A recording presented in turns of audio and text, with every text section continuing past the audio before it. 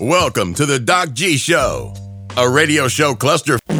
Without further ado, critics have said he has the face for radio and a voice for silent films. Your host, Ben Doc G Gordon.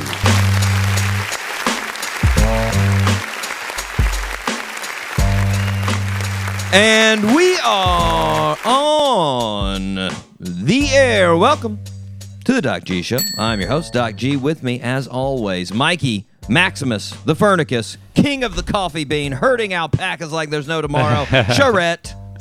What's up? What's up, Doc G? Oh, man. I added another thing. So true. You know what? I think I'm going to have to. I'm going to have to start rhyming everything, I've decided. I'm going to have to. Yeah. You know, sort of like, I know back in the day, that was a big thing, like when they started adding to Ali's introduction. So true. They all had to, they had to rhyme each phrase. Basically had to turn it into a nice couplet poem. That's what I'm going to do with your interest. Yeah. Your introduction, it's just going to be a free-flowing poem of 2 minutes. And people will be like, I don't know what this podcast is about. This is weird. Mike, I want to jump right into it. All right. Have you took a look at your calendar recently? No, not at all. You're like, I don't keep up with one, actually. I don't even know what month it is. Where are we? It's almost Halloween, Mike. Yeah, I do know that. Coming this weekend. Say what? Are you dressing up? I have two ideas. I might be Jimmy Neutron, or I may be the default NBA 2K player. Oh, nice. That's a good one. That's a very good one. Last year, shout out to my friend Chad. He dressed up as Alec Caruso, the basketball player. Played it perfectly. He's got the Alec Caruso hair, and he's got the or lack of, and he's got the headband, and just the overall look. It was a killer costume. Nice. I usually take the lazy approach. And I tell myself, hey, I'm going to dress up. And then Halloween comes and I go, never mind. That's a fact. That's usually how it goes. I have an idea. Most often my idea is Jesus. Yes! That's sort of the easiest lazy go-to for me. You know, beard, long hair. I'm like, I could be Jesus. And then I'm Everybody loves you. That exactly. But then I'm like, I'd have to get robes. Blam. I don't know. That seems like a lot of work. And then, I just end up turning off my lights in my townhouse and trying not to give out candy. That's usually how it works. But, Mike, I've got good news. The New York Magazine, NY Magazine, is here to help us with costume ideas. What do they got? Well, spoiler alert, Mike, most of them aren't good. I went through all of these myself before the show, and I was like, oh, man. And I got to be honest, they really went heavy on the pop culture references on these. That's a fact. Like, if you're not going to a Halloween party thrown by E or TMZ, you're going to be like, who are these people? What? So, yeah. So here's what I'm going to do. I'm going to give you the suggestions from worst to best, in my opinion, that they had. Okay. I'm not going to go. I threw out like 8 of them because they were just dumb. So I'm going to go through the ones that I want to go through because I had something to say about them. The first one, this is their worst suggestion. Dressing up like A$AP Rocky at the Met Gala. Wait, what? Yeah. I can't. What did he wear? He basically looked like a pile of Fruit Loops. He wore this I don't know, multicolored quilt thing that was just like a whole bunch of colors. Like, and leave it to New York Magazine to suggest dressing like a Met Gala attendee. Like 90. If you could go as Lil Nas X, though. Yeah. That would be maybe. They didn't have that one listed, though. But they had 90% of the people will not get this reference. And 9% of the ones that do get the reference will still think it's stupid. Yes! There's 1% that will think it's cool. You're playing to that 1%. That's who your costume is for.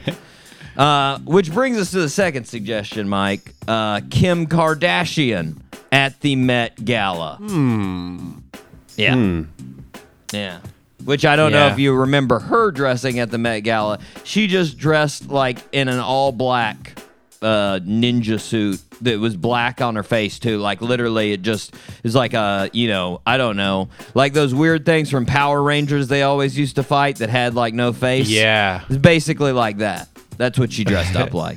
She kind of looked like the what were the Foot Clan? Yeah.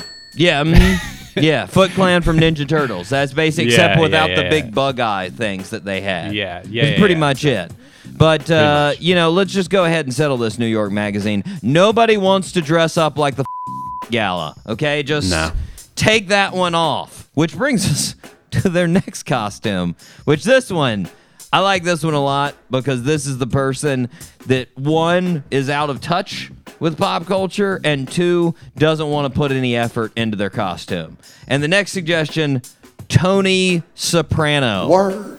Yeah. Yeah. Right? Nothing says you're a cool person like a character from a show from 20 years ago. Am I right? Just, hey guys, 2002, you remember this one? Good, right? Like, you're pretty much one step away from dressing up as Hawkeye from MASH and being like, huh? Huh? Look at this. I'm Seth Meyers, everybody. Sweet. Anyways, so this one's pretty easy. You can just get a velour jumpsuit, and that's about it. And you're Tony Soprano. So if you want to do that, guys, think about it. That's one of their suggestions. Next one, we actually mentioned this on the show. Well, we didn't mention it as far as a Halloween costume. We mentioned the incident. Casey Musgraves on Saturday Night Live when she performed naked. Yeah. Oh.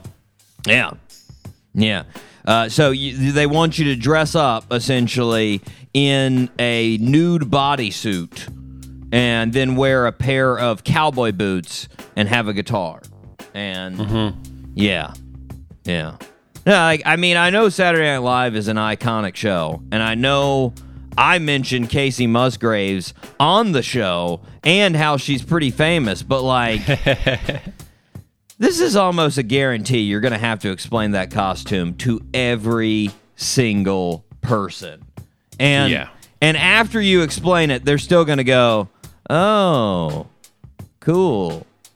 Like, like who's going to be like, oh my God, that's so awesome. Like, nobody's, what? No. Yeah, no. Get out of town. Come on. Now, the next one, this is where we flipped. The next four, these are okay. These are this one's on the line. This next one's on the line. So, dressing up like the front of Olivia Rodrigo's album, her new album. So I mentioned to you, Mike, you didn't know who she was. She's really famous. No. She's a youngster, young buck in the music game. But this, first of all, really easy. Because on the front of her cover, all she basically has on is a tank top and stickers on her face. Like, just a whole bunch of, like elementary school stickers, like cloud and smiley face and, like, rainbow and stuff. She just got them all over her face. So that's really easy. And considering she has, like, 50 million monthly listeners on Spotify and her most popular song has over 1 billion streams, I mean... Mike might not know who you are, but most people at the party would know who you are. So that's, if you're going to a party with all mics, don't do this. But if you're going to a party, with, I don't know, depends on your age too, obviously. If you dress, of kids? Yeah, I was about to say, if you dress up like this and you're going to a party with like 40-year-olds, yeah, you'll be pretty weird. You'll be pretty weird. But if you're going to a Young Bucks party, you'll be recognized. So, depends on your age, listeners. You make the decision. The next suggestion definitely won't be original, but it'll be sort of popular. So, dressing up as anybody from the Netflix original Squid Game. Squid Game, you know? Yeah. That's hot in the streets. It's one of those things. And it's one of those things, Mike, I just don't get. If you told me the premise of that show and you'd be like, hey, is this going to be popular? I'd be like, no. But there it is, being popular. So, very popular. I have no idea. I have no idea what would be good or not. But, seems like it would be easy to do. You put a tracksuit on, you put some numbers on the tracksuit, boom, you're in Squid Game. Yeah. There you go. The next suggestion, second favorite of their suggestions here. This is an easy one. Everyone will get it, I feel like, and everybody will like it. Ted Lasso. There you go. That one, I feel like, do you know Ted Lasso, right, Mike? No, I don't know. No, oh my God! Of course, leave it to Mike. I should have known. Ted Lasso, Jason Sudeikis' very popular show where he is a football coach that now coaches soccer. It's on Apple TV. It's right behind Squid Game as being the most popular show. It was the most popular show in 2020. It's the second most popular show now in 2021 behind Squid Game. But, of course, everyone at the party will know who you are, just not Mike. What? Yeah, Ted Lasso? Interesting. Who's that? I have no idea. Okay. Eccentric coach. He's a coach. He's a coach. He's a coach. Whatever. Yeah. Host, coach. Close enough. Last one, my favorite one. I know you'll know who this is, Mike. Bernie at the inauguration. Nice. Yes. Get a winter jacket, a surgical mask, some mittens, and a folding chair, and you just get to look pissed all night. Can that get any better? That's a good one. That one, I was like, if I could get me a nice, old man bald wig with some gray hair, I might have to do that one. But again, that would require me putting in effort. So, nope. Probably not going to happen. But, yeah. Mike, now that we have all the best suggestions, you're ready to hit up Halloween. Are you ready to fire this show up? Let's do it. 5. All 3 engines up and burning.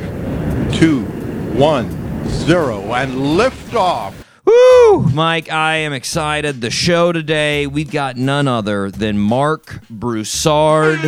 This guy has been jamming for the last 20 years. I mean, tasty musical jams for the last 20 years. He's got all kinds of crazy things on his CV. Like he played at the Miss America pageant in 2012. What? Who? What? That's cool. It's a cool thing on there. Played on Leno, who gets to say they've been on Leno? This guy. That's who. But he's got millions of streams on Spotify. He's from Lafayette, Louisiana. Can't wait to talk to him. He's got that super fun Bayou accent. Just love it. It's just fantastic. But first, we need to start where we start. Birthday suit. Happy birthday, Mr. President. Boom. There it is. This one, it's in politics, but I think you're going to get it. It's not. It's historical politics. It's a large name. It's a large name in politics. This will be another embarrassing one if you don't get it. So just get ready. Born on October 27th, 1858 in New York City. Oh, no, you'll get it. You'll get it. Be positive. Positive. He was born to a very well-to-do, prominent family in New York. He was very sick as a child, predominantly revolving around his asthma, but he was still very active. He ended up going to Harvard, where he excelled at many things. He was the editor of the Harvard Advocate and was in the Delta Kappa Epsilon fraternity. He then went to Columbia Law after undergrad. He became a member of the New York State Assembly in 1882. In 1896, he became the Assistant Secretary of the Navy. In 1898, he participated in the Spanish-American War in Cuba. He was part of the Rough Riders. He then became governor of New York in 1901. He then became vice president. Not too long after that, William McKinley, the president, was assassinated, and our birthday suit wearer became president. While president, he was known for busting business trusts, advocating for football, making the FDA, making the national park systems, and the creation of the Panama Canal. Our birthday suit wearer was shot right before a speech in 1912. After being shot, he addressed the crowd and said, "Ladies and gentlemen, I don't know whether you fully understand that I've just been shot, but it takes more than that to kill a bull moose." Say what? And then, after he said that, he continued to make a 90-minute speech. Jeez. Sadly, our birthday suit wearer died of blood clots 6 years later in 1919. Historians still see him as one of the greatest presidents. He is one of the presidents on Mount Rushmore. Robin Williams played him in the movie Night at the Museum. Name that birthday suit wearer. Teddy Roosevelt.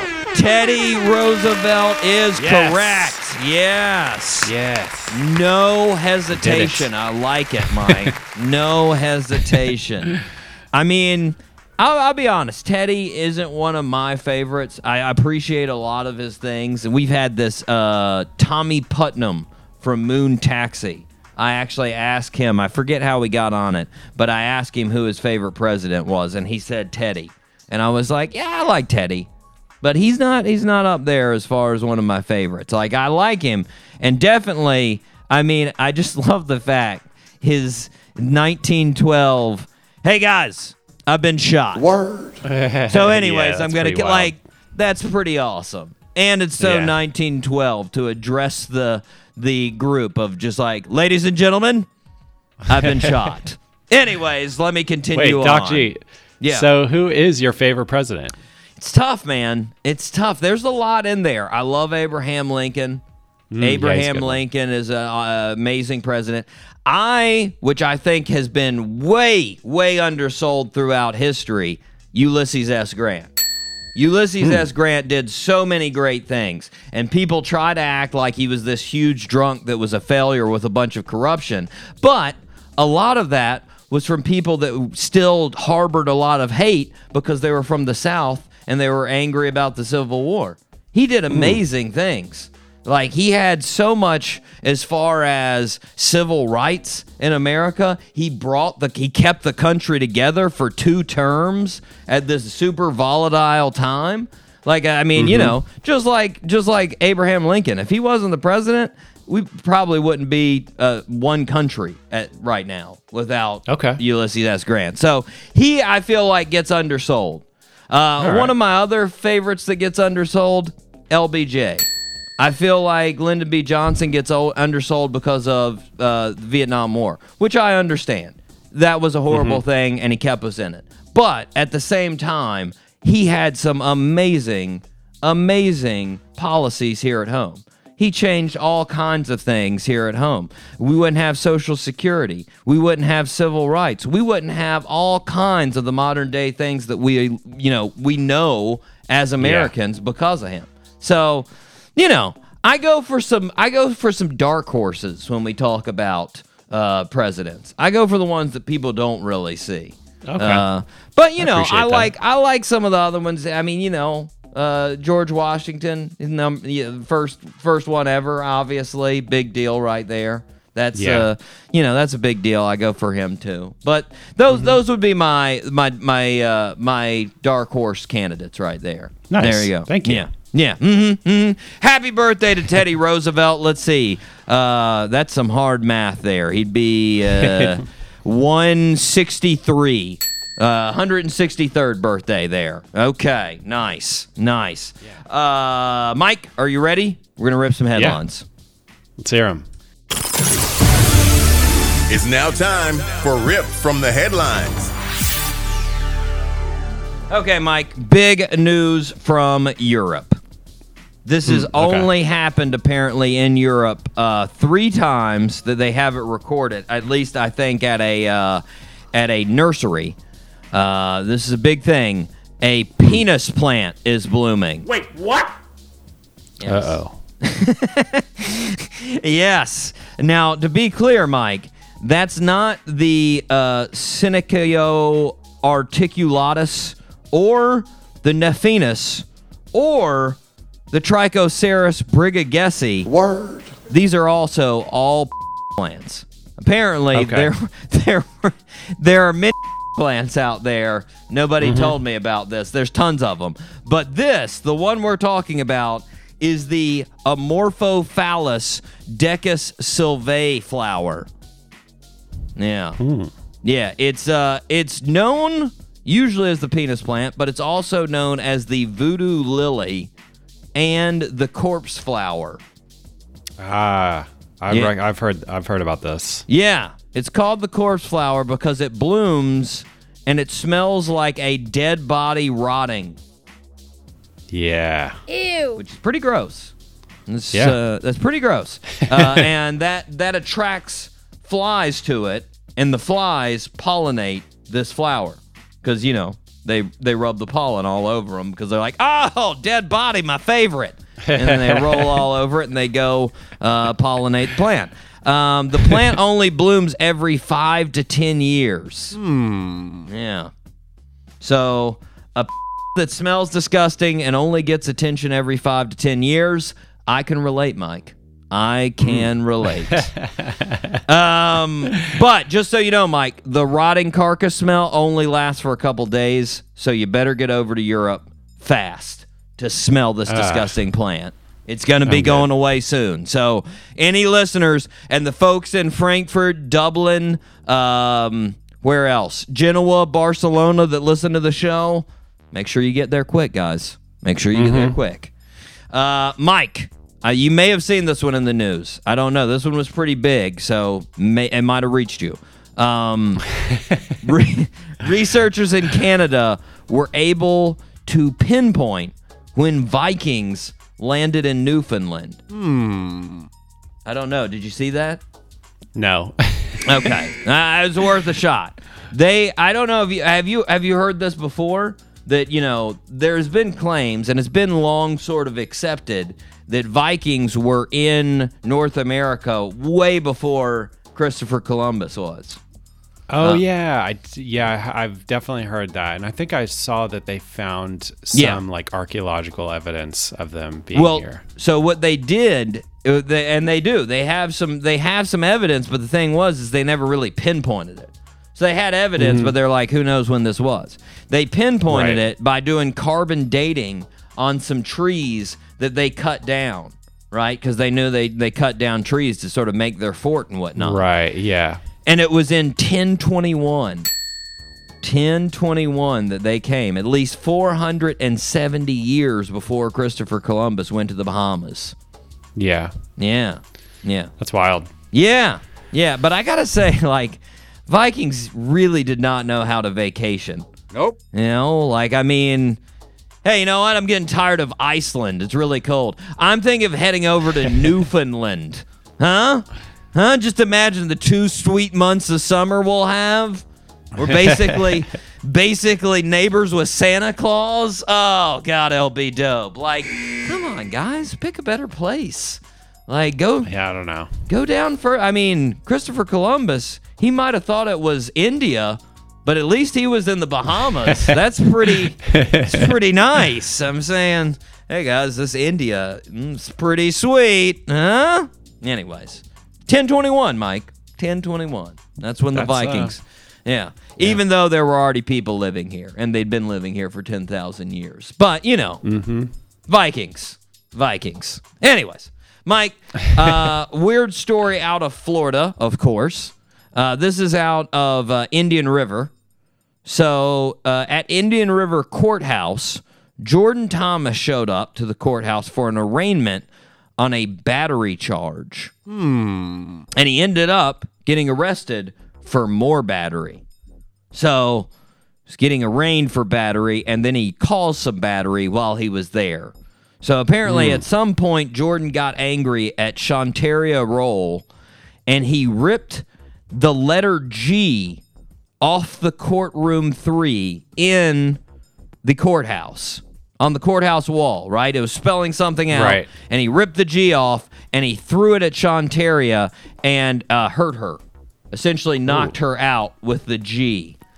I'm gonna imagine, Mike, that investigators are still searching for how to spell courtroom 3 with a G. Yeah. Yeah. Was that what you were thinking? I was like, the whole time I was reading this story, I was just like, where's the G come from? And they didn't explain it. They did, like, don't you think they would say, like, this is named after this person? So this is what they were just like a G. Like, of course you spell Indian River with a G. Like, no. What? Second, on top of that, this is the worst place to do illegal things, Mike. I mean, I wouldn't think you'd need to tell the listeners this, but I feel like I do. You're not going to get away with illegal things at the courthouse. Just so you folks know, it's not a good place. Mike, this is my second or third favorite story here. I don't know. This one's up there though. This is from the New York Post. It's about a lady who had a video go viral on TikTok. So the lady's TikTok was about how she requested all of her data from Amazon. So you apparently you can do this. You can email them up and be like, "Hey, give me all of my data that you've collected on me." And so she did that. I wonder what that looks like. Well, so she has 2 Amazon Dots and an Echo device. And she had Amazon send her all the files. And she literally got thousands of files, of audio files, of her talking to her Amazon device, right? Of just her saying things. And she said in the video, it turns out they have a full list of my contacts from my phone, and I never remember syncing that.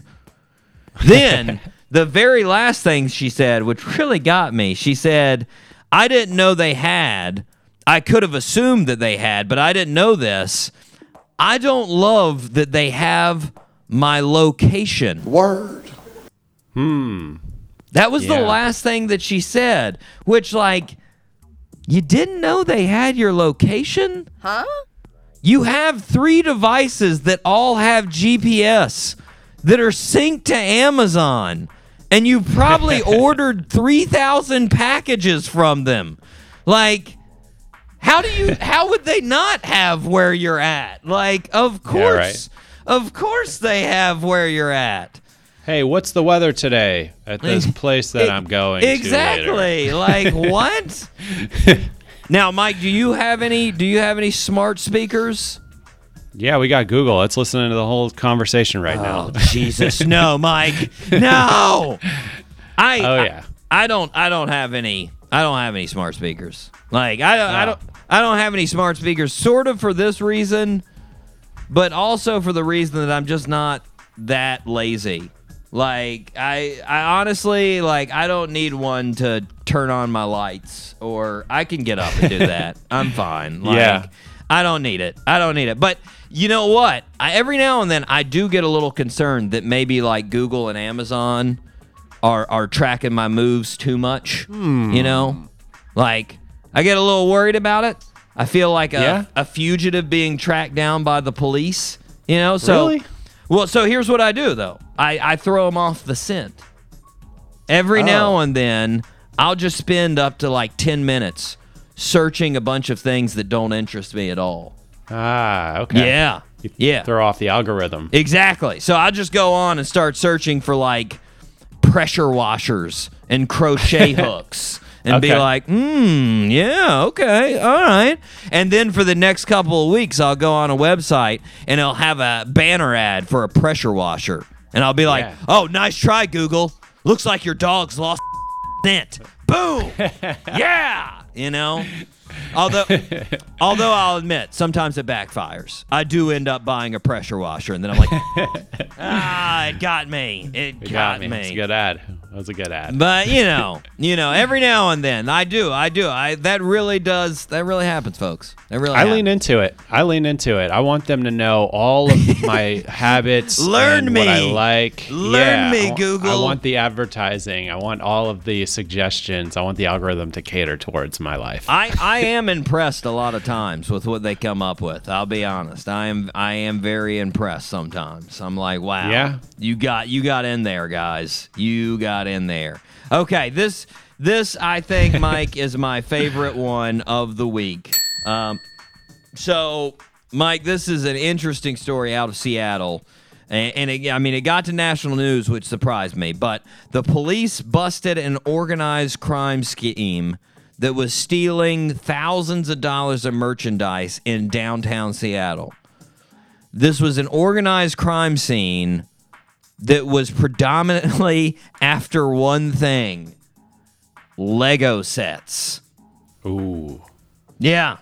Now, don't worry. I checked with our guest from last week, Sam Birchfield. It wasn't him, so he was not stealing these Lego sets. We're good.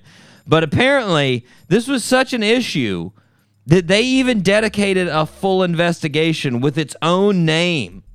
They gave it a code name.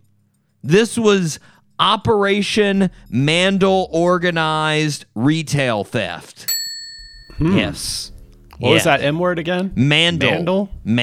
Oh. I don't know what that's for. I guess maybe the area. I don't know. Okay. I have no idea.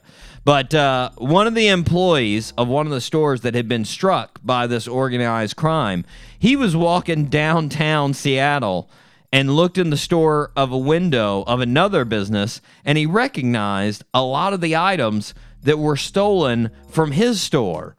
And he was like, huh. And so this dude was like, you know what? Maybe I'm just being paranoid. But let me go in this store and take a closer look. And when he went into the store, he realized that all the products still had the RFID tags on them in the store. Oh, come on! They didn't even take off the trackers before reselling them. They left the trackers from the original store on them. So the employee was like, yeah, I'm pretty positive those are our Legos. So true. So he went to the police and was like, hey, I'm pretty sure the store over here is reselling our stolen merchandise. And the police were like, duh, God, okay, we'll check it out. Jeez. And the detective went to the store, and while the detective was in the store, the shoplifter came in and was like, hey, I've got some more stolen merchandise to sell. Let's get this. And he sold more merchandise while the detective was in the store. Oh, come on! So, obviously, the police had a pretty good case. They arrested the shoplifter and the owner of the store because he was knowingly reselling these stolen items, obviously.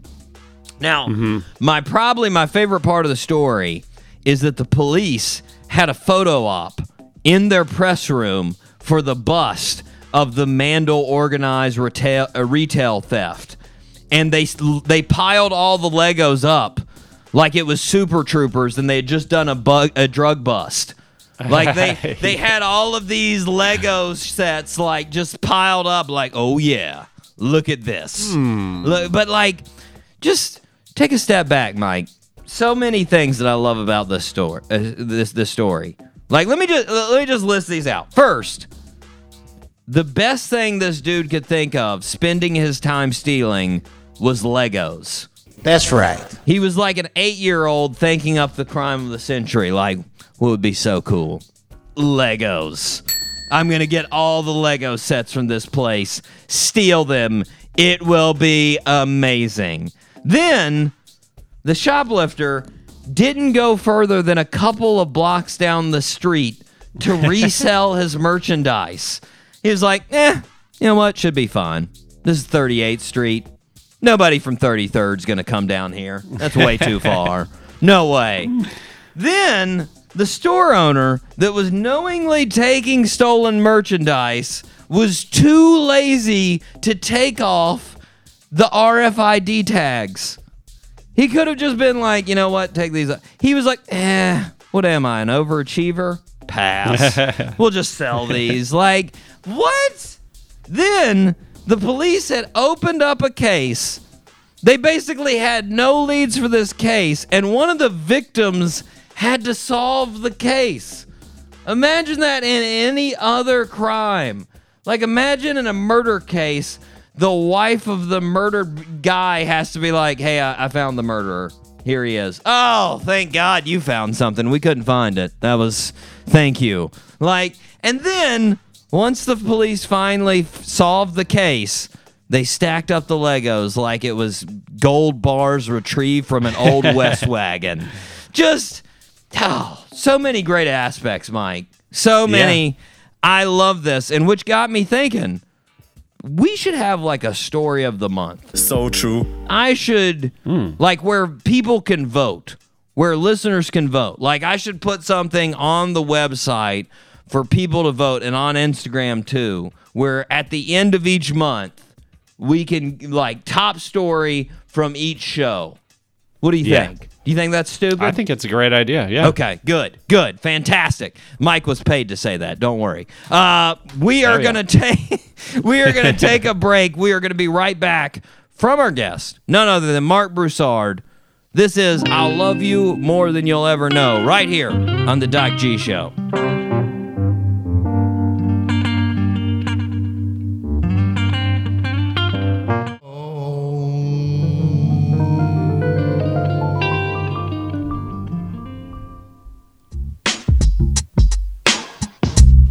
And we are back here on the Doc G Show. Spinnaker Radio, WSKRLP 95.5 FM in Jacksonville, Florida. That's right. Listeners, if you haven't subscribed to the podcast, you need to be like our friends in Myanmar and subscribe.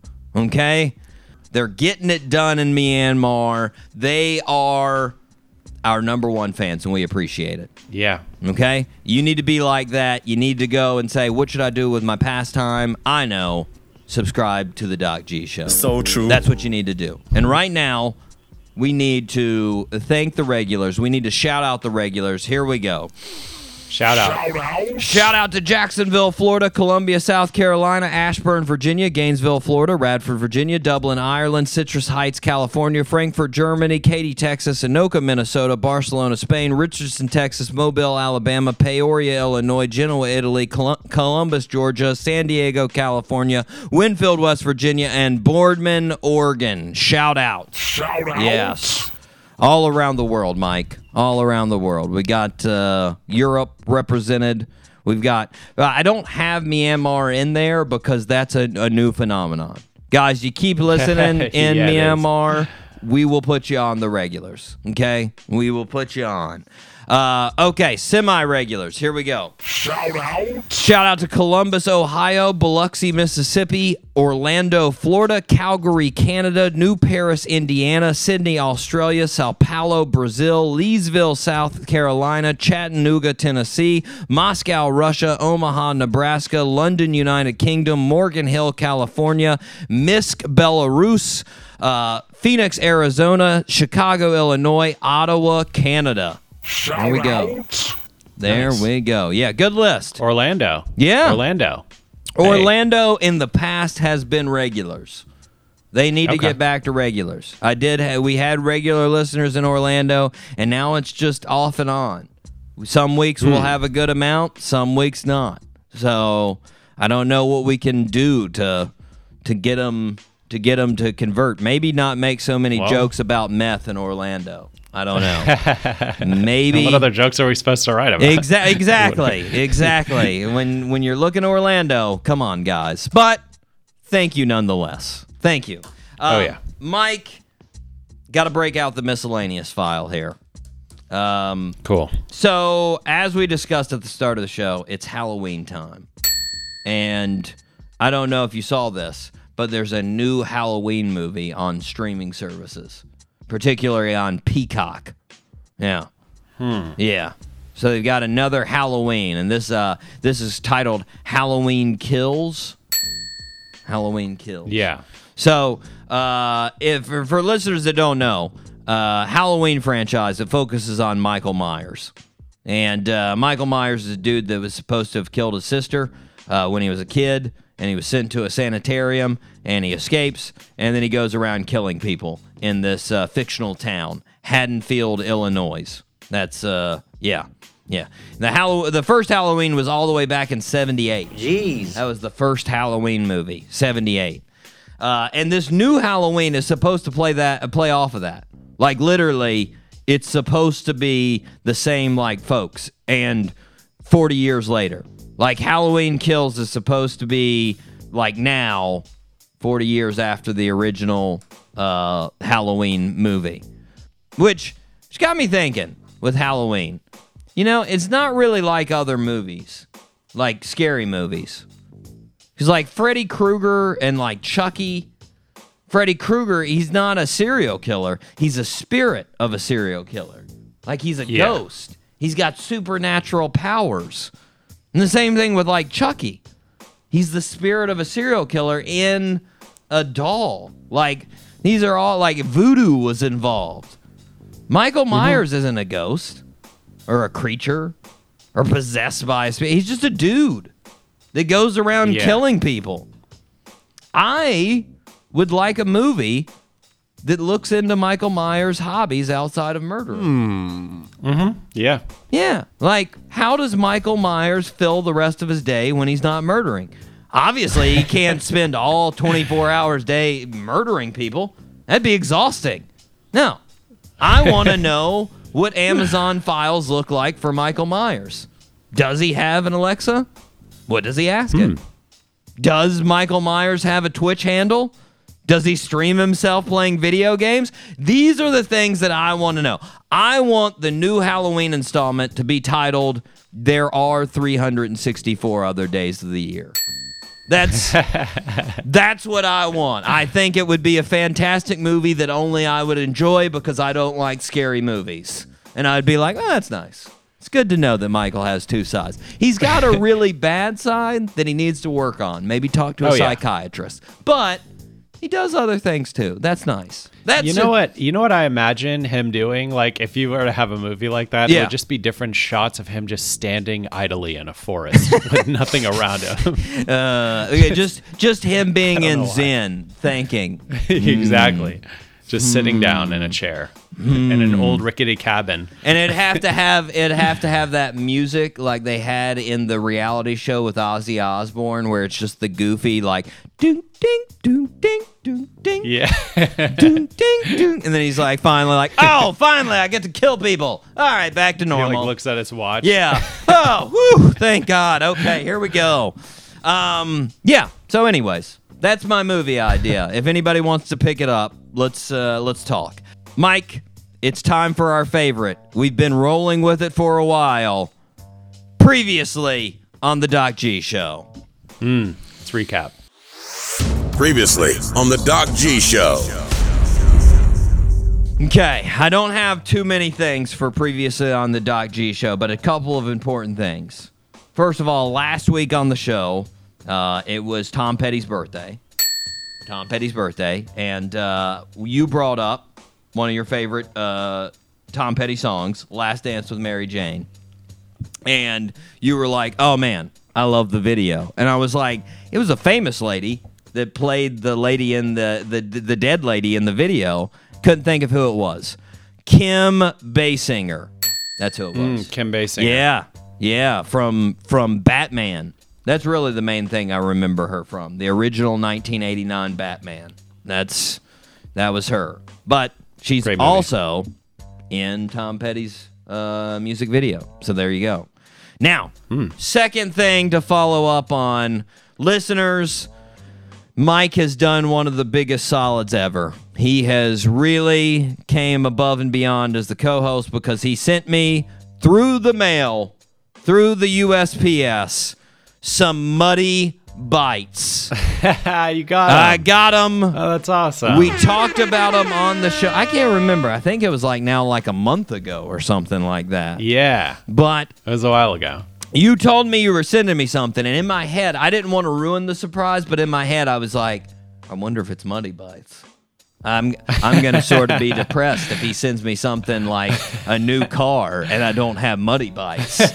And luckily, it was Muddy Bites. So listeners, I'm going to try a Muddy Bite right now on the show. Oh, this is great. I'm going to try one here. I'm going to let you know here. I'm going to shake them around. Get a random one here. Okay. All right. Okay, this one looks good. Here we go. Let's give it a try here. Oh, man. Yeah. Oh, yeah. Wow. They're so good. Wow, that is definitely the last bite of a Nutty Buddy waffle cone. Wow. Yeah. Those are super addictive. Yes! I am glad I did not get a 5-bag deal of these, Mike. Thank you for only sending me one, because I would for sure have gained 40 pounds if I would have got all 5. Man, that is nice. Yeah. I give, as far as like a chocolatey treat, I give that like a 9 out of 10 right there. That is nice. That's good. Yeah, they're really good. Have you how many Amazing. bags have you gone through, Mike? Well, we had 2, so it comes with 5. We had 2, and I was like, oh, I gotta send Doc G Nice. a pack of these things. Man. And then we're sending the rest out. Oh, good. You started. That's hard though. I don't want to. I really don't want to. Started a charity of Muddy Bites. That's nice. Yeah, that's nice. You can't keep them in the house. No, they'll be destroyed. No, oh yeah, these are dangerous. I mean, look at this. What do we got? Well, actually, it's not as horrible as I would think. It's only got 20 total carbohydrates for 7 cones. That's not horrible. 7 cones? No. There's only two servings, and 320 for the whole bag. See, I'm already reasoning with myself though, like, I could have 15 of these. It'd be completely fine. No worries. Can't do it. Yeah. Can't do it, Mike. But it's amazing, listeners. If you want to have a delicious chocolatey treat on a weekend, right there, Muddy Bites. Muddy Bites. Go do yourself a favor. Okay, Mike. Yeah. You got to commit though. You got to buy 5 bags. That's the only way they sell them. Yeah, you got to buy 5 they bags. want to. It's just like it's basically like getting a subscription, man. Netflix. They want to rope you in. You're in. You have made a commitment. Mm-hmm. Mike, last thing, and previously on the Doc G Show, this actually brings in another segment here. I told you last week that sometimes I feel like people forget the power of Millard's as a name. Yes. Mm-hmm. They forget how important Millard is. It was the name of a president. That's a fact. That's a special thing. Can you say that with Connor or Grayson? No. You want to know why? Because they're not as special as a Millard. That's why Millards are the bedrock of America, Mike, and we need to hold them on our shoulders and let people know they still exist. So, Mike, this week we're going to celebrate a Millard. Here we go. It's Millard time.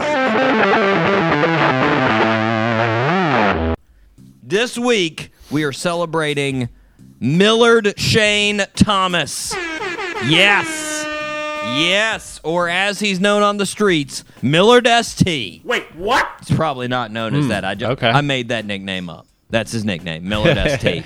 Millard is the graphic designer for the Arizona Coyotes. Say what? Yeah. Nice. Yeah. It's a good gig. Yeah.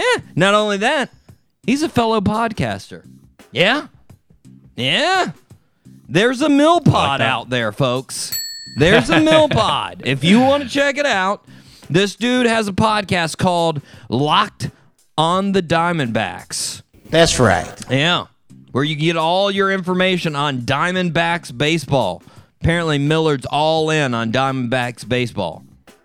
Now, if you're thinking to yourself, I don't know, I'm not really a fan of baseball. Well, let me win you over with a review of the podcast.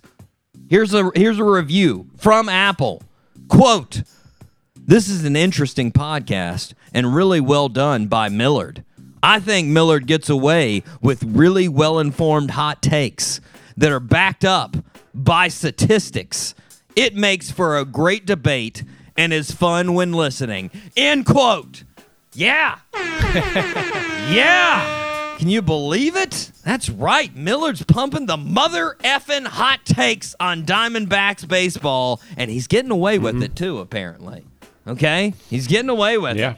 So, Mike, next time when you're walking around and you're thinking, yeah, I guess there aren't many Millards in the world, you check yourself, Mike. You check yourself real quick, and you remember the spicy hot takes coming out of Millard Shane Thomas's face. And remember, some of the greatest work in the world can be attributed, none other, to Millard. That's how Millard effing party. There we go. Millards, Mike. Millards. Yes. Shout out to the Millards. Woo! Millards. Give yourself a celebration this weekend. Get some Muddy Bites if we can wrap both follow-ups together. Get yourself some Muddy Bites and celebrate it. Mike, we are going to take a break. We are going to be right back with none other than Mark Broussard right here on the Doc G Show.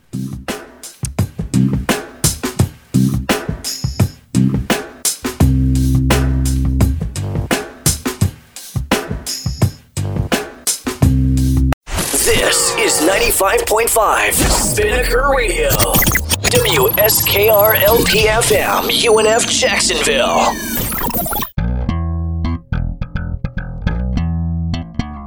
Hey, what's up? This Rock Montana. This Mucho Yellow. And this Rockin' Yellow. And you're listening to Doc G Show from 803 to 904. The best show on the radio. You dig?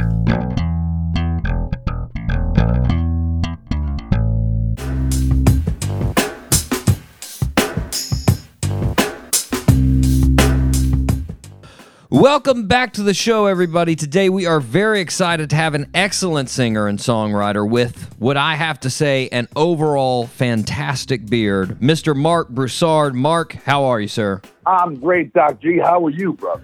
You know, I'm doing good. I got to ask, how's everything in the hometown after Hurricane Ida? Well, luckily here in southwest Louisiana, I'm just about 40 miles north of the Gulf of Mexico as the crow flies.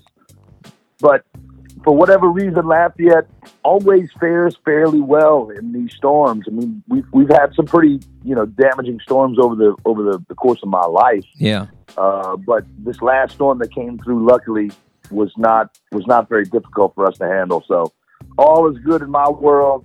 The guys in the band that lived down closer to New Orleans and down near Houma, they definitely had a lot more to deal with than we did. So there's still, there's still tons and tons and tons of devastation in the state of Louisiana. Oh yeah. Frankly, maybe the better idea would be nobody to live anywhere close to the coast, but yeah, that's another day.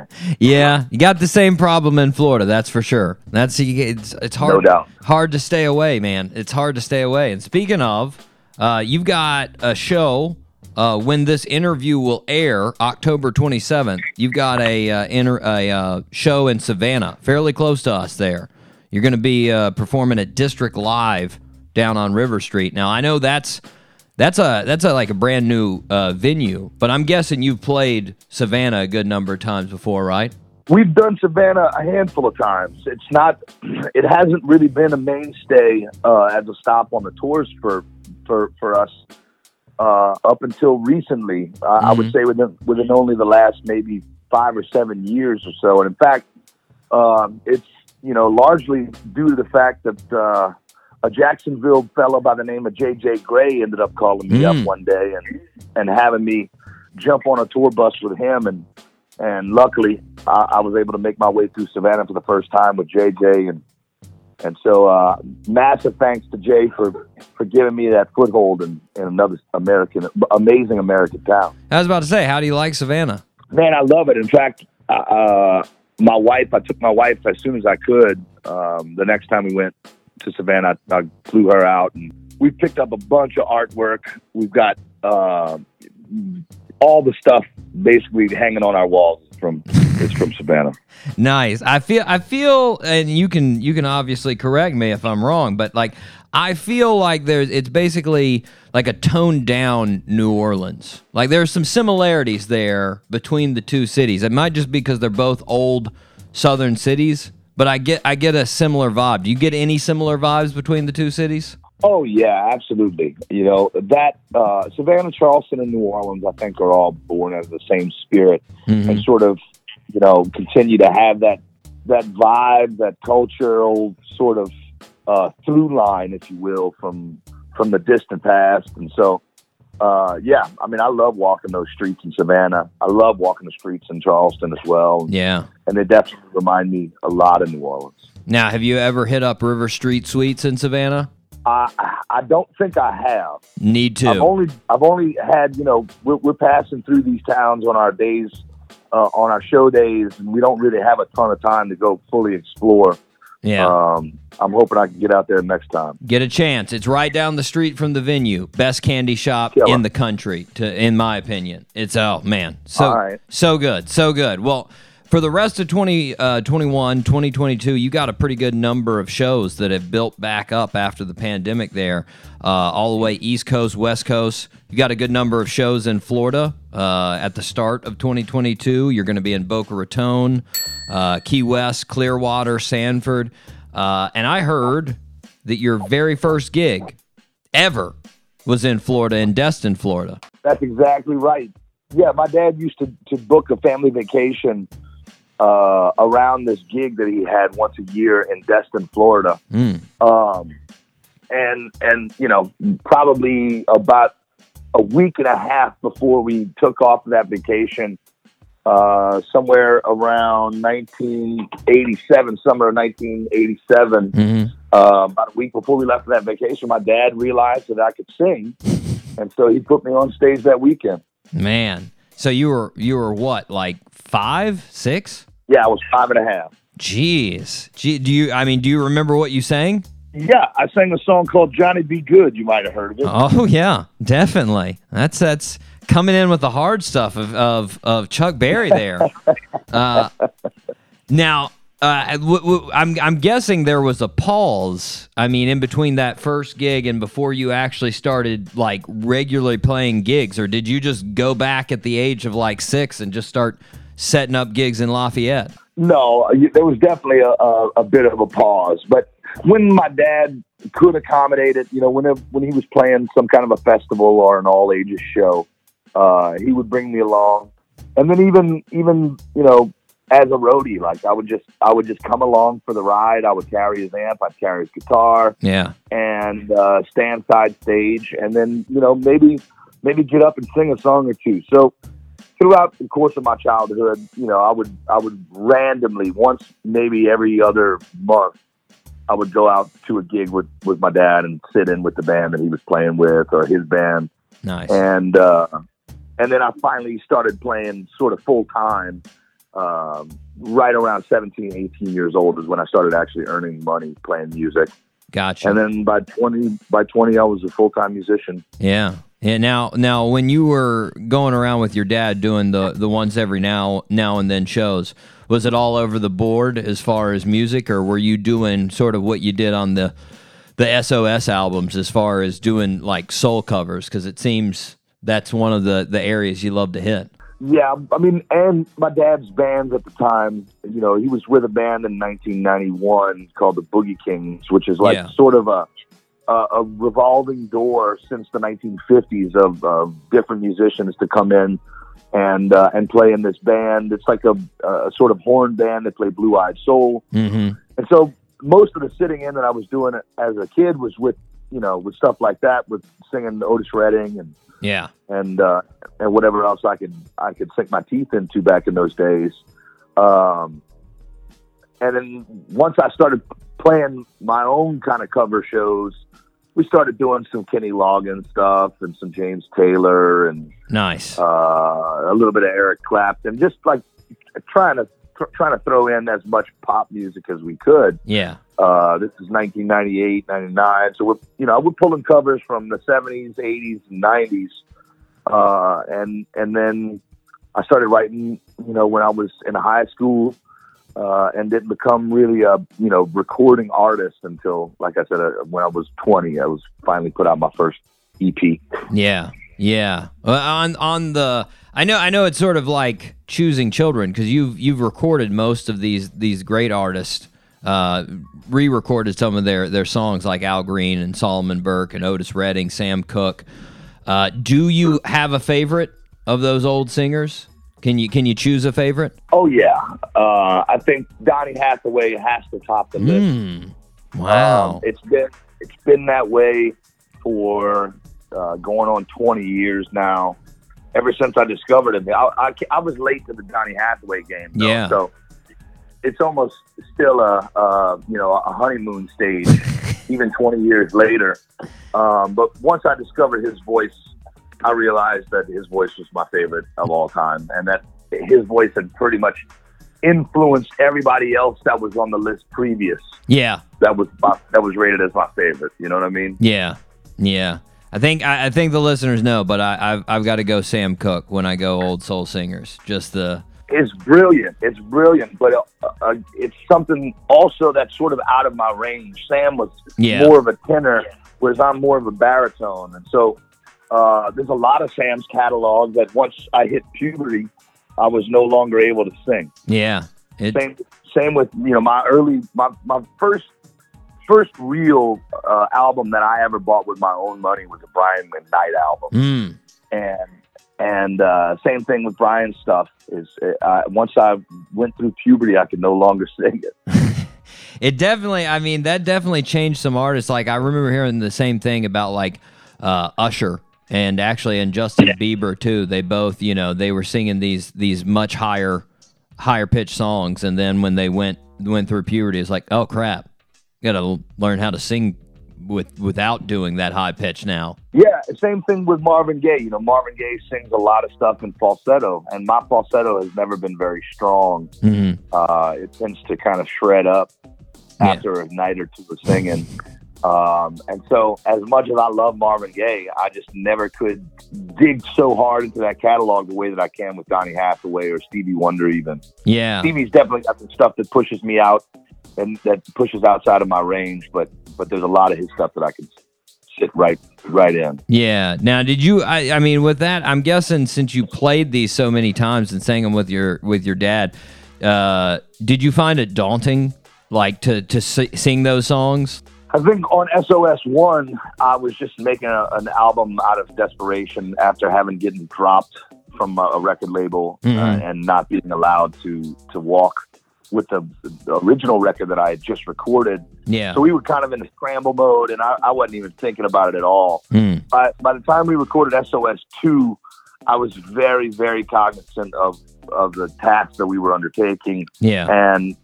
And sort of upset at myself for having the hubris to do it. But more than anything, I think we really wanted to convey just how much respect we have for those original versions, which is why we stay so true to those original recordings.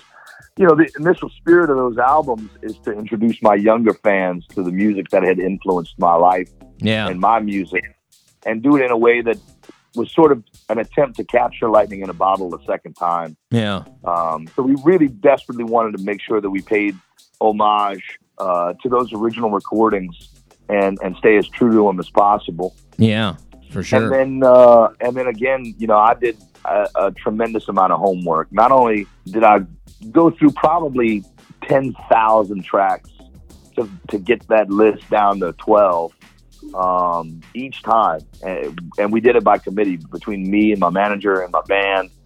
We would all vote on the final playlist at the end of the day. We all got to contribute, and I mean, it's a months-long process. Yeah, to finally get it down to a workable playlist. Yeah, but there's no doubt about it, man. There's a tremendous amount of respect that goes into those recordings. Yeah, for sure. Well, going back to originally, like where you said you actually started performing on your own, 17, 18, and you started actually doing these gigs on your own. How's Lafayette's music scene? When you start playing, I mean, were you playing around there, or did you have to travel outside of the area? Well, my father's what they call around here weekend warrior, and these guys, make their living basically within the confines of the state of Louisiana, typically Might pick up, a few high school reunions here and there over the Texas border. Mm-hmm. But for the most part, these guys are supplementing their regular income with gigs on the weekend up and down I-10. Yeah. And so most of those gigs that my father was playing when I was a kid were within a 50-mile radius more than likely. I would say 90% of those gigs were within a 50-mile radius. And did you start hitting those spots yourself when you started playing on your own? Well, it's sort of a weird transition from high school. Basically, at the end of high school, I was starting to play some shows. Mm-hmm. Picked up a regular Friday night gig at a spot downtown Lafayette mm-hmm. called the Sidebar. Mm-hmm. And I made enough money doing that shortly before graduation to convince myself not to go to college, even though I had full scholarships everywhere I applied, because I had great grades and I was all-state choir for 4 years in a row. So I could have gone kind of anywhere I wanted to. Yeah. But I was making enough bread and I wanted to be a musician. I knew that. Yeah. So I figured I'd just be wasting time going to school. Mm. But right after high school, I picked up a job as a music minister at a church in New Iberia, Louisiana, and sort of just fell off the map over the course of the ensuing 2 years. Mm. Wasn't really playing, the cover shows much anymore, save for a few restaurant gigs here and there with my dad. But after 2 years of living in New Iberia, an old friend of mine, Ross Dupre, who was a music manager here mm-hmm. in Lafayette at the time, mm-hmm. called me up and said, "Hey, I got a band I want you to come open for." And that was sort of the start of my re-emergence back into the Lafayette music scene. Man. And probably within 6 months, I had a new manager out of New York. I had a record deal, and we were on our way to putting out our first EP. Wow. That turned around fast. That was very. Man. Now I've never been to Lafayette. If I come to Lafayette and I call you up and I say, "Hey Mark, never been here. I need a good place to eat." Obviously, ton of places. What would be one of your top places that you say you got to try this out? I'll give you two. Okay. I'll give you two. For breakfast, in my opinion, there is no better breakfast dish on planet Earth. It's a place called the French Press, downtown Lafayette. French Crest. All right. The French Press, there are two things that you got to get. There's a biscuit called the Sweet Baby Breezes. Mm. It's just a little maple biscuit covered in cane syrup, and it's got what's called a boudin patty. Mm. For those that don't know, boudin is like a rice dressing. It's a pork rice dressing. So it's all the gizzards and livers and all that stuff of the pork. Yeah. Mixed into a rice and then put into a sausage casing. Typically, you find it at most of the gas stations around here. They sell it by the link, mm-hmm. and it's delicious. It's an incredible thing. Well, this guy takes it out of the sausage casing, makes a little patty, and puts it on a biscuit. It's fantastic. Mm. And then for your actual entree, you got to get the Cajun Benedict, Ooh. which is a traditional eggs Benedict with French bread instead of English muffin. Uh-huh. French bread, 2 slices. Then there's a boudin patty on each of those slices. Then there's cheese, and then the poached eggs. And both of those are set in a bowl of chicken and sausage gumbo. Whoa. It's phenomenal. Man. It'll knock you in the dirt, man. Yeah. And you could add fried shrimp and fried oysters too. And I'll suggest it. It sounds like I would be moving slow the rest of the day after that. Oh yes, brother. This is a day ender of a meal. And then for lunch, if you got room for lunch, if you can stand it, maybe the next day. Yeah. Yeah. There's a fantastic spot right down the road, right around the corner from the French Press, downtown Lafayette, called Pop's Po' Boys. That I think is just outstanding. They have the best po' boys I've ever had. In fact, the first time my wife and I ever went there, we got their shrimp po' boy. It's called the Delcom Dandy. And we sat in our car. The guy also bottles his own soda. He calls it Swamp Pop. Nice. My wife got the Satsuma Fizz, and I got the root beer. Mm. And we both sat in our car eating our shrimp po' boy silently. And about 4 or 5 bites in, we kind of look over at each other, and we both were getting teared up, man. I'm not even joking. I'm not even kidding. We were both getting, it was like nostalgia. It was like the first shrimp po' boy you ever tasted when you were a 5-year-old kid, you know, after playing at the baseball park all day, and you didn't realize how hungry you were until you took that first bite. Man, it was nostalgia on tap, man. It's an amazing sandwich. Man, Pop's Po' Boy, an emotional experience. Ah, jeez, that is. Yeah, I can't say that I've ever had that before. That is nice. Well, I'm definitely I'm trying both. I might even make just a trip just to try those. There may be no other reason other than food. I think that's a good enough reason to go anywhere, right? No doubt about it, brother. Trust me, both of these things are worth the trip alone. Nice. Well, I mean, you mentioned your wife. You've had a long career in music, and your wife has basically been there for pretty much the whole career. And I actually, I heard the very first time you called her on the phone, you just started singing to her. It was a cold call song. Did that happen? Yeah. Ah, man, I was just imagining that like in reverse. Like if I was sitting there and my phone rang and I picked it up and there was just some lady singing, how freaked out I'd be. Was your wife a fan of the singing? She was not. She was definitely put off right away. She actually told me to stop singing. You know, I just had no game. I was a 17-year-old punk who had absolutely no game when it comes to approaching the opposite sex outside of you know what I thought was my golden ticket, and that's my singing voice. She was totally unimpressed. Well, completely and utterly unimpressed. It was actually what it took.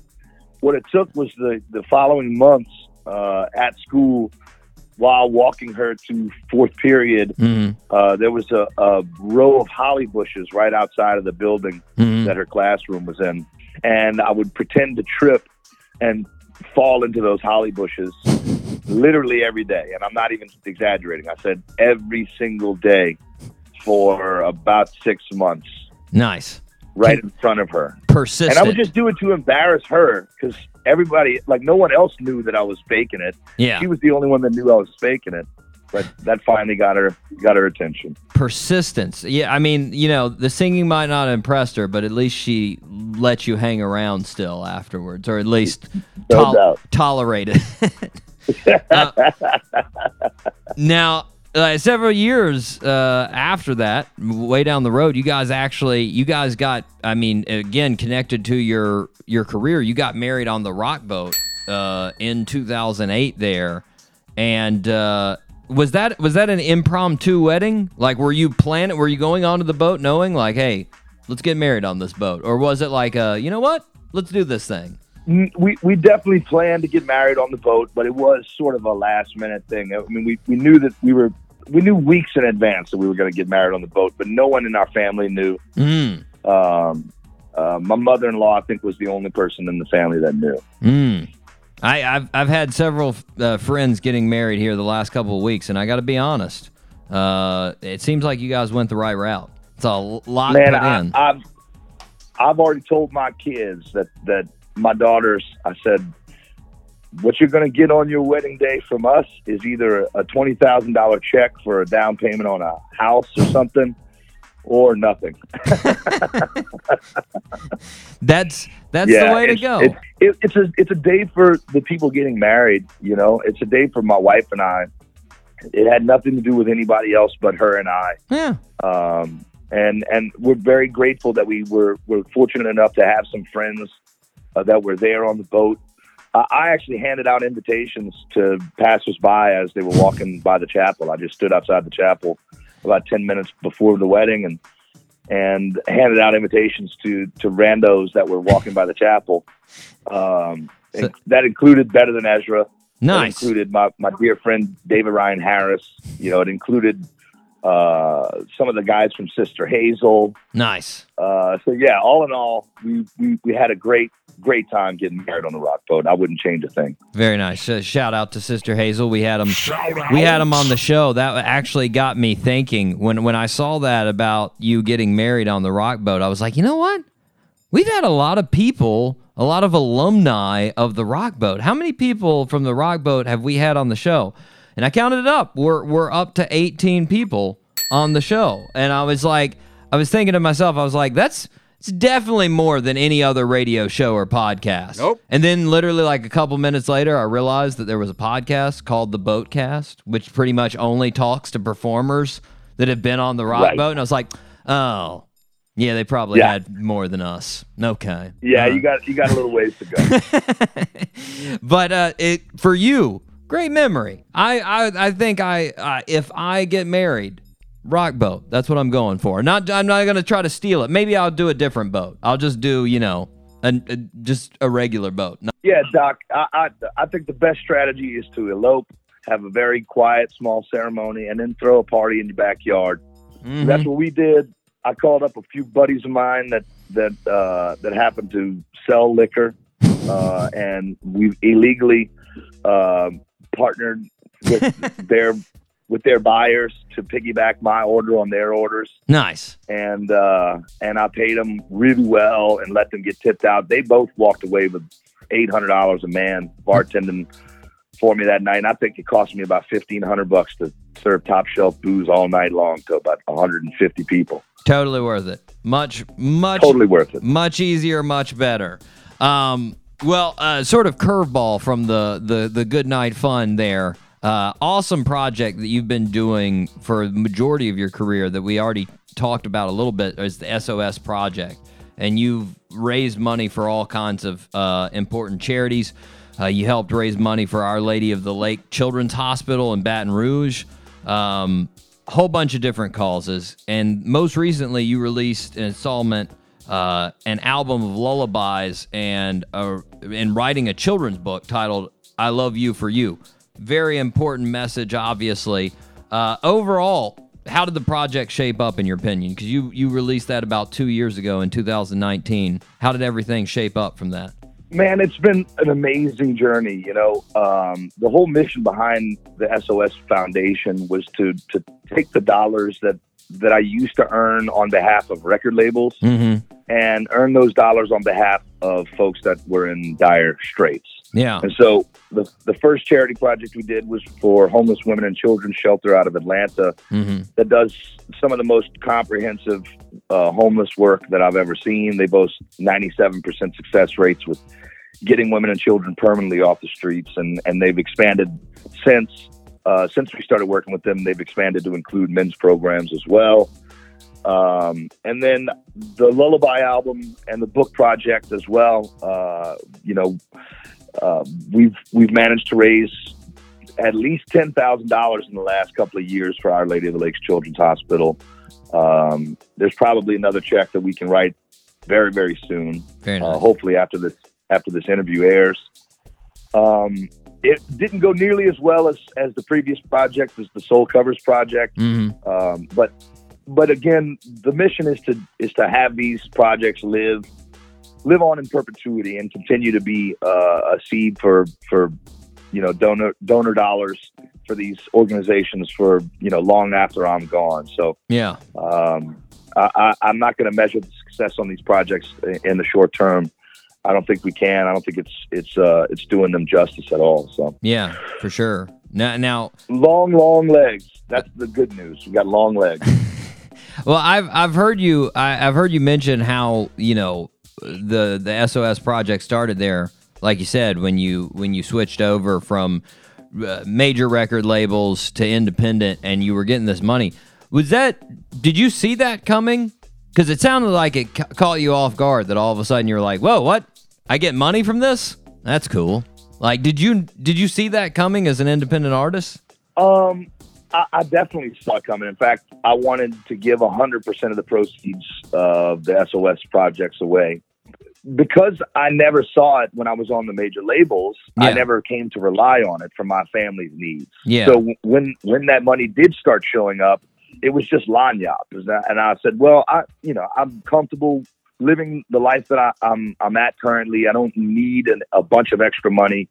Let's fix the karma on this money and turn it into something positive. Very nice. So yeah, I mean, I definitely plan. My managers ultimately convinced me that I wasn't as financially well heeled as I thought I was, and that I needed to take at least something from the project. So yeah, 50% was the final settlement, and nice. and hopefully we can get that up to 100% in the future. Yeah. Well, now on the most recent children's book there, Rebecca Phillips did the illustrations, and she made all the characters animals, and I'm guessing the two main characters are you in the book, you and your daughter, and she made you Correct. guys beavers. Did you get input on that before? Like, did you have choice on animal, or did she just show you and you were like, oh, you made me a beaver? I don't know if that's my spirit animal. Did you get a choice on animal? I did get some choice, and we actually ended up settling. My character is actually an otter. Oh God, incorrect animal. I'm sorry, otter. He's just a big fat. He's just sort of a chubby otter. Rebecca did give me some options right at the beginning, and I settled on the otter. I thought he looked the most, the safest. Because my big old beard sometimes. I love kids so much that I actually have to kind of restrain myself. I have to like give them a distance high five or some knuckles instead of just grabbing them and hugging them like I want to, because I just love kids. I think they're the most precious things on planet Earth. And sometimes my big old red beard will throw the kids off. So I wanted a friendly face. That's why we settled on the otter. I wanted something that the kids would love. Nice. Something that you don't always give off in the real world. It's I definitely know the feeling when I'm in a grocery store and a kid will lock on to me and see me and just sort of stare at me, and they don't know what to make of the beard. They're like, what is that? And they're just like, wherever I go, they just sort of follow me, and it's not like they're scared, they're not excited, it's just like, what? I don't know what to make of this thing. I don't know. And like I'll wave at them, and they're just like, okay, I guess he's friendly. I don't know. So I can understand. It's tough for beard guys sometimes. It's a little tough. Sometimes, man. Sometimes, especially those of us that just want to be pals with the little kiddos. Yeah, for sure. Well, now I heard over the pandemic, like a lot of musicians, you wrote a whole bunch of music. Like you've got 60 songs or so that you've been working on with Eric Krasno. Is there an overarching theme to all of this music that you were inspired to write, or was it just all kinds of different things coming to you? So there's no overriding theme, or at least there wasn't necessarily a through line until I started working with Kraz. Mm-hmm. So I had a battery of about 50 songs, and started talking to Krasno about working together to record some of that material. Mm-hmm. But suggested that he and I write some stuff together just to get a feel for what kind of stuff we could do together. Yeah. And see if we could beat any of the material that I had. Nice. And what initially was supposed to be, one or two songs turned into 10 songs, basically overnight. Very nice. And that's when a real theme for an actual project emerged. Because those tracks all sort of feel cohesive, like a cohesive thought.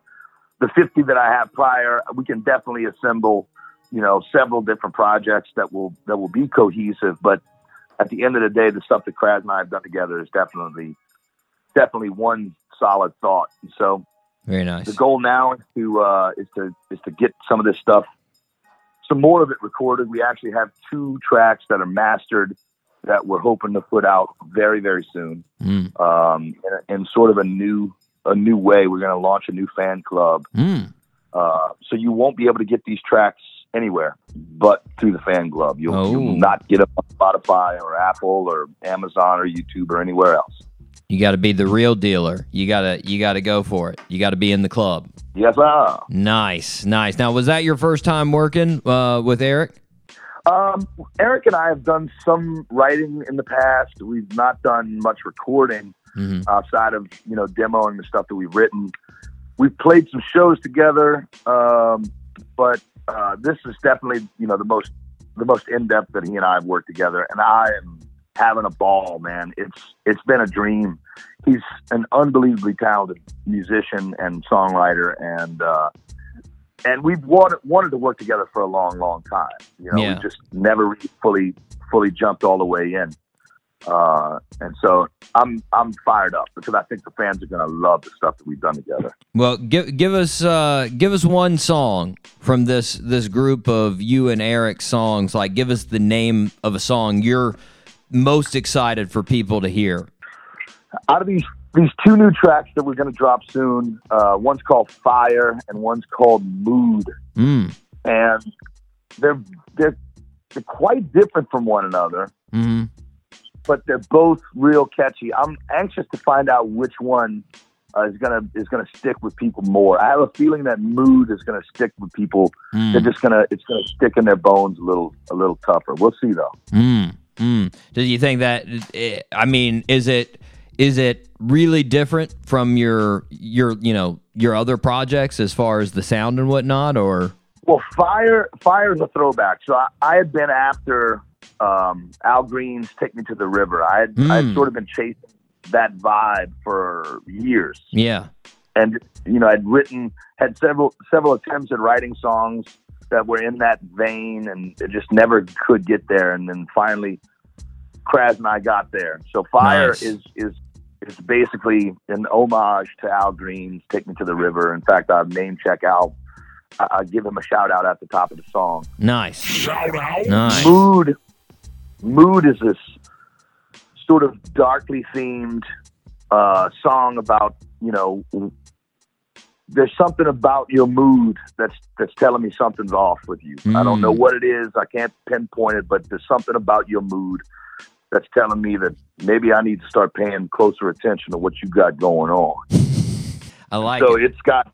It's got some fire and it's got some real heat coming behind the emotion in the lyric, Very nice. Very nice. Now, is this, you said the two singles are going to be sort of,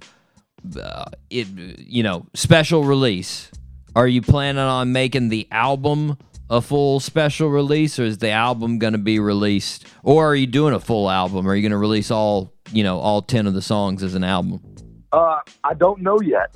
I think ultimately at the end of the day, we're going to let sort of the fans decide what to do.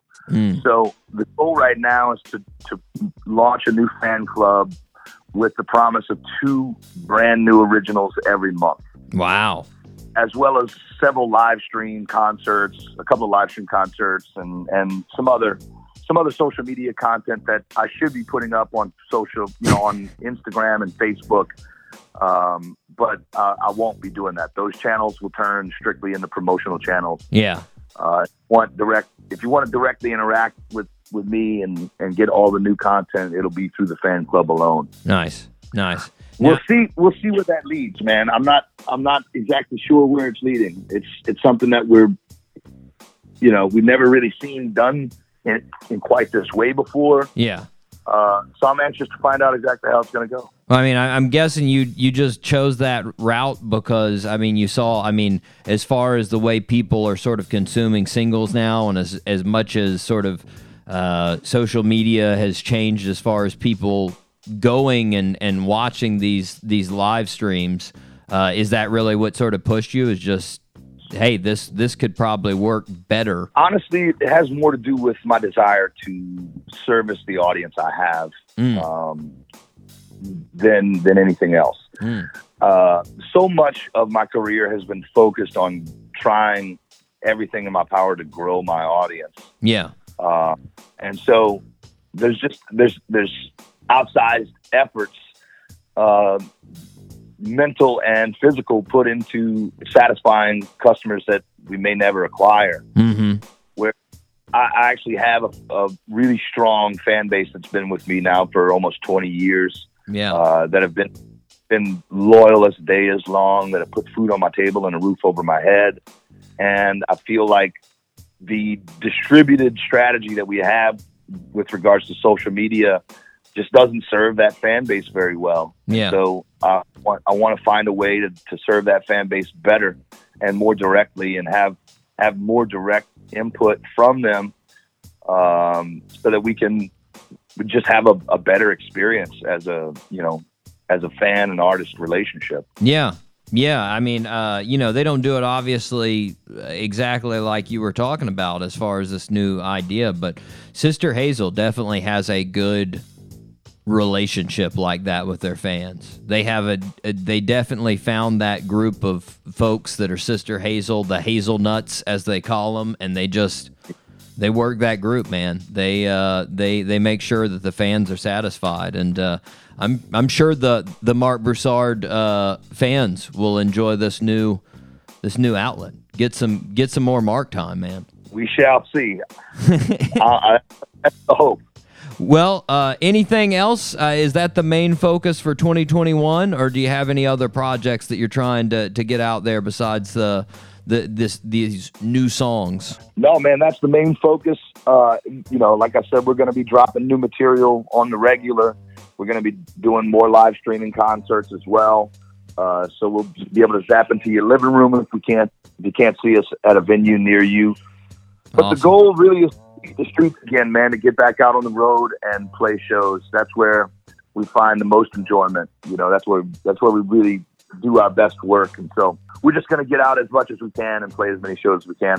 And I hope to see a bunch of happy faces in the crowd. For sure. Well, you can check them out, listeners, in Savannah.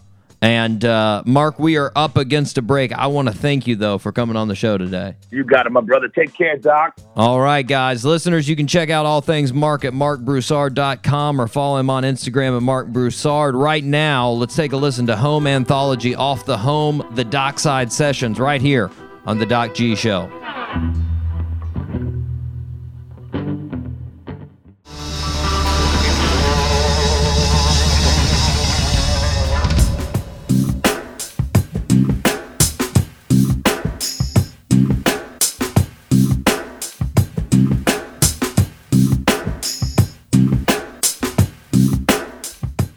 And we are back here on the Doc G Show. You just heard Marc Broussard right there. Say what? Marc, fantastic. Wish I had that accent, Mike. So true. It's a fantastic accent to have.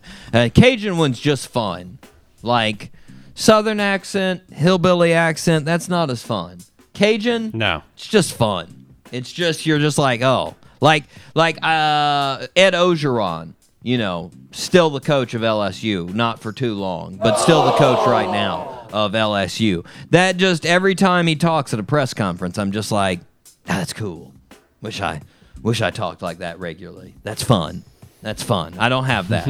But I got to talk about this place. I got to talk about this Pops Po' Boys. Yes!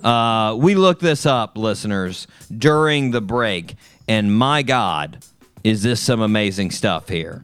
My God, if I lived beside Pops Po' Boys, there is no doubt I would not be a healthy individual after a couple. That's a fact. I would be very, very overweight. This place is amazing. Mike, I know you've been looking at the menu. Have you picked out your favorite that you would want to eat on the Po' Boy side? Super boring, but just their original Po' Boy sandwich looks just the amazing. classic. And then whatever that cheesy side dish that they have is, photography is incredible. The Marty Mac fry, is that the one you're talking with the fries underneath, or are you talking about Mimi's mac and cheese? Because both. Maybe of them. it was the mac and cheese. Okay, well, either one. I'd get both. I would get both. You know what? I would just be like, can I get a sampler of everything on the menu? I will pay for everything on the menu and take a bite from each thing. I mean, the Bordeaux with the fried catfish, the Darlene, the meatballs, the burger po' boy. I bet you that burger po' boy is ridiculous. I bet you that is insane. Then the Nashville hot chicken.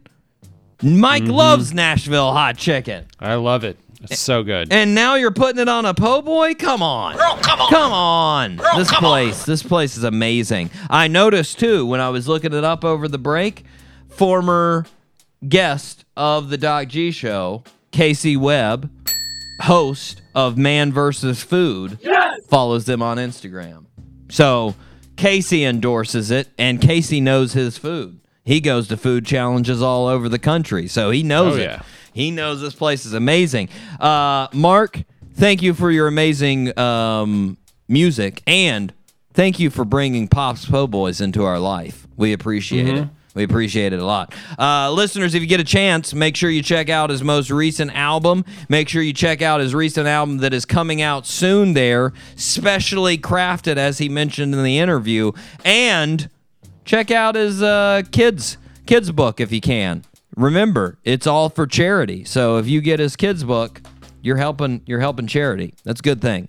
Good thing. Mike, of course, I got excited about Millard's, and I forgot both of our birthday suits. Blam. So we've got 2 birthday suits. They're both basketball. Both basketball. I think it's a possibility you can get both. One of them is definitely going to be tougher than the other. But here we go. Okay. All right. Born on October 27, 1987 in Memphis, Tennessee. Our birthday suit wearer moved to Atlanta when he was 11. He loved basketball. Eventually, he was named Mr. Basketball in Georgia his senior year of high school. When he left high school, he was considered the 7th best recruit in all the country. He initially said he was going to go to the University of Georgia, but instead decided to go directly to the NBA. He's eventually drafted 45th overall by the 76ers. In 2012, he was traded to the Atlanta Hawks. Then in 2014, to the Toronto Raptors. Then to the Lakers in 2015. Then to the Clippers. That's where he really hit his stride. Our birthday suit wearer has been the 6th man of the year 3 times. 2015, 2018, 2019. He scored 40 points coming off the bench in one game. Jeez. He averaged 23 points in 2018 season coming off the bench. His nickname is Sweet Blank, his first name. Name that birthday suit wearer. Is it Alex No, it's not Nope. Alex Caruso. Nope. You said he was on the Sixers, Raptors, Clippers. Think Clippers. Clippers. His initials LW. I know you're going to know the name. You got me, Doc G. I know you're going to know the name. Lou Williams. Sweet Lou. Lou Williams. Sweet Lou, man. It took him a while. It took him a while to get into his, he's one of those guys that was he wasn't prepared to go into the NBA as a 18-year-old. And it took him a little bit to come into his own. But 40 points off the bench. It's insane. He instant buckets. Instant buckets, especially when he's on the Clippers. I loved watching some of those teams there on the Clippers. Now he's back. He's back to Atlanta. Okay. Didn't get 3 for 3, Mike, but you can get 2 for 3. I've got confidence on this last one. Yes! Born in Anaheim, California, October 27, 1997. Both of our birthday suit wearers' parents were college basketball players. He started playing basketball at the age of 2. He played basketball at Chino Hills High School. As a senior, both of his brothers were on the team with him. He led them to a record of 35-0, averaging 23.9 points, 11.3 rebounds, and 11.7 assists per game. Jeez. He decided to play at UCLA. During his freshman year, he averaged 14.6 points a game, 7.6 assists per game, and 6 rebounds per game. He decided to go into the NBA 2017 NBA draft. He was drafted number 2 by the Los Angeles Lakers. His dad said he was going to be the best professional basketball player ever. They had a business called the Big Baller brand. In 2019, he was traded to the Pelicans for Anthony Davis. And then in 2021, he was traded to the Chicago Bulls. Our birthday suit wearer's brother plays for the Charlotte Hornets now. Name that birthday suit wearer. Lonzo Ball. Lonzo Ball is correct. Yeah. There we go. 2 for 3, Mike. 2 for 3. There it is. That's Lou Williams, 10 years older than Lonzo Ball. Lonzo Ball, 1997. Lou Williams, 1987. There you go. There you go. Lonzo Ball just turning the big 2-4. 2-4. Got a lot of career ahead of him there. A lot of career. Yeah, he does. Looking pretty solid. Looking pretty solid in Chicago there. You know? I mean, I felt like people oversold him and sort of oversold that trade when it first happened. Everybody's like, oh, my God, can you believe it? Lonzo Ball to Chicago. And I was like, not too interested. But so far, he's been doing pretty amazing. I mean, Chicago's been doing pretty well. They came out of the gate hot. We're gonna have Claude coming on the show soon. Talk about some NBA basketball. I've done something crazy this year, Mike. I joined Claude's NBA fantasy league. Yeah. Ooh. I'm way in over my head. Way over my head, Mike. I have no idea how to do anything. I have no idea how to make trades. It's not good, Mike. It's not good. Yeah. I lost week 1, listeners. It happened. I was nowhere close to winning my head-to-head challenge. I don't even know how it works. Every now and then I just get a message from the group that's like, "Hey, Ben's really sucking." And I'm like, "Yep. It's true, guys. I am. But don't worry. Claude's going to come on the show. He's going to talk some basketball soon. Mike, speaking of shows, I'm extremely excited. Next week, super exciting guest. We have got none other than Eric Hutchinson coming on the show. Eric's been just doing the music thing for a very long time as well. He's very popular, has so many good albums. He just came out with a new album this year. I'm excited, man. This guy has done a bunch of stuff. You know what? He has toured with John Mulaney. Yeah. Nice. Yeah, they did like a music stand-up deal. And, you know, they sang some tunes, and then John Mulaney did some stand-up. It was wild. But they're apparently pretty good friends. Yeah. Yeah, and he's got all kinds of crazy cool stories like that. Can't wait to talk to Eric Hutchinson. It's going to be fun. You need to check out the show next week for that. Then after that, we've got one of the social media influencers that Mike learned about just a couple of weeks ago. Yes. Yes, we have Bailey Spinn coming on the show. I'm excited to talk to her. She's got an interesting story. She's a young buck. Fresh out of the wood, 19 years old. She's going to San Diego State, Mike. San Diego State. One of my favorite cities outside of Florida. I love San Diego. She's doing her social media deal. She's got over 8 million followers on TikTok. Jeez. She's got roughly 200,000 on YouTube and Instagram. She's doing it. She's got deals with Netflix. She's got deals with all these giant conglomerates. Crazy. World is in front of her, Mike. The world is her oyster, as some people say. I don't know. That's a saying, right? I think so. Yeah, it is. Yeah, okay, good. Pearl? Yeah, pearl? Is it? Anyways. No, it's oyster. Oyster is a pearl? I don't know. Anyways, she's doing things with pearls and oysters in a good way. Whatever that means. Word. Mike, we're going to have her on the show. I can't wait to talk to her as well. But for now, we've got to wrap up the show. We got to end it for this week. I have been your host, Doc G. With me, as always, Mikey, Maximus, the Furnicus, Charette.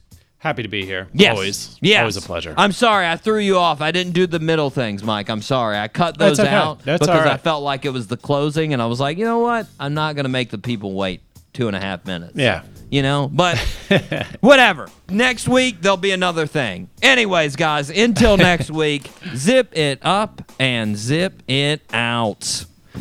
Zippity-doo-dah.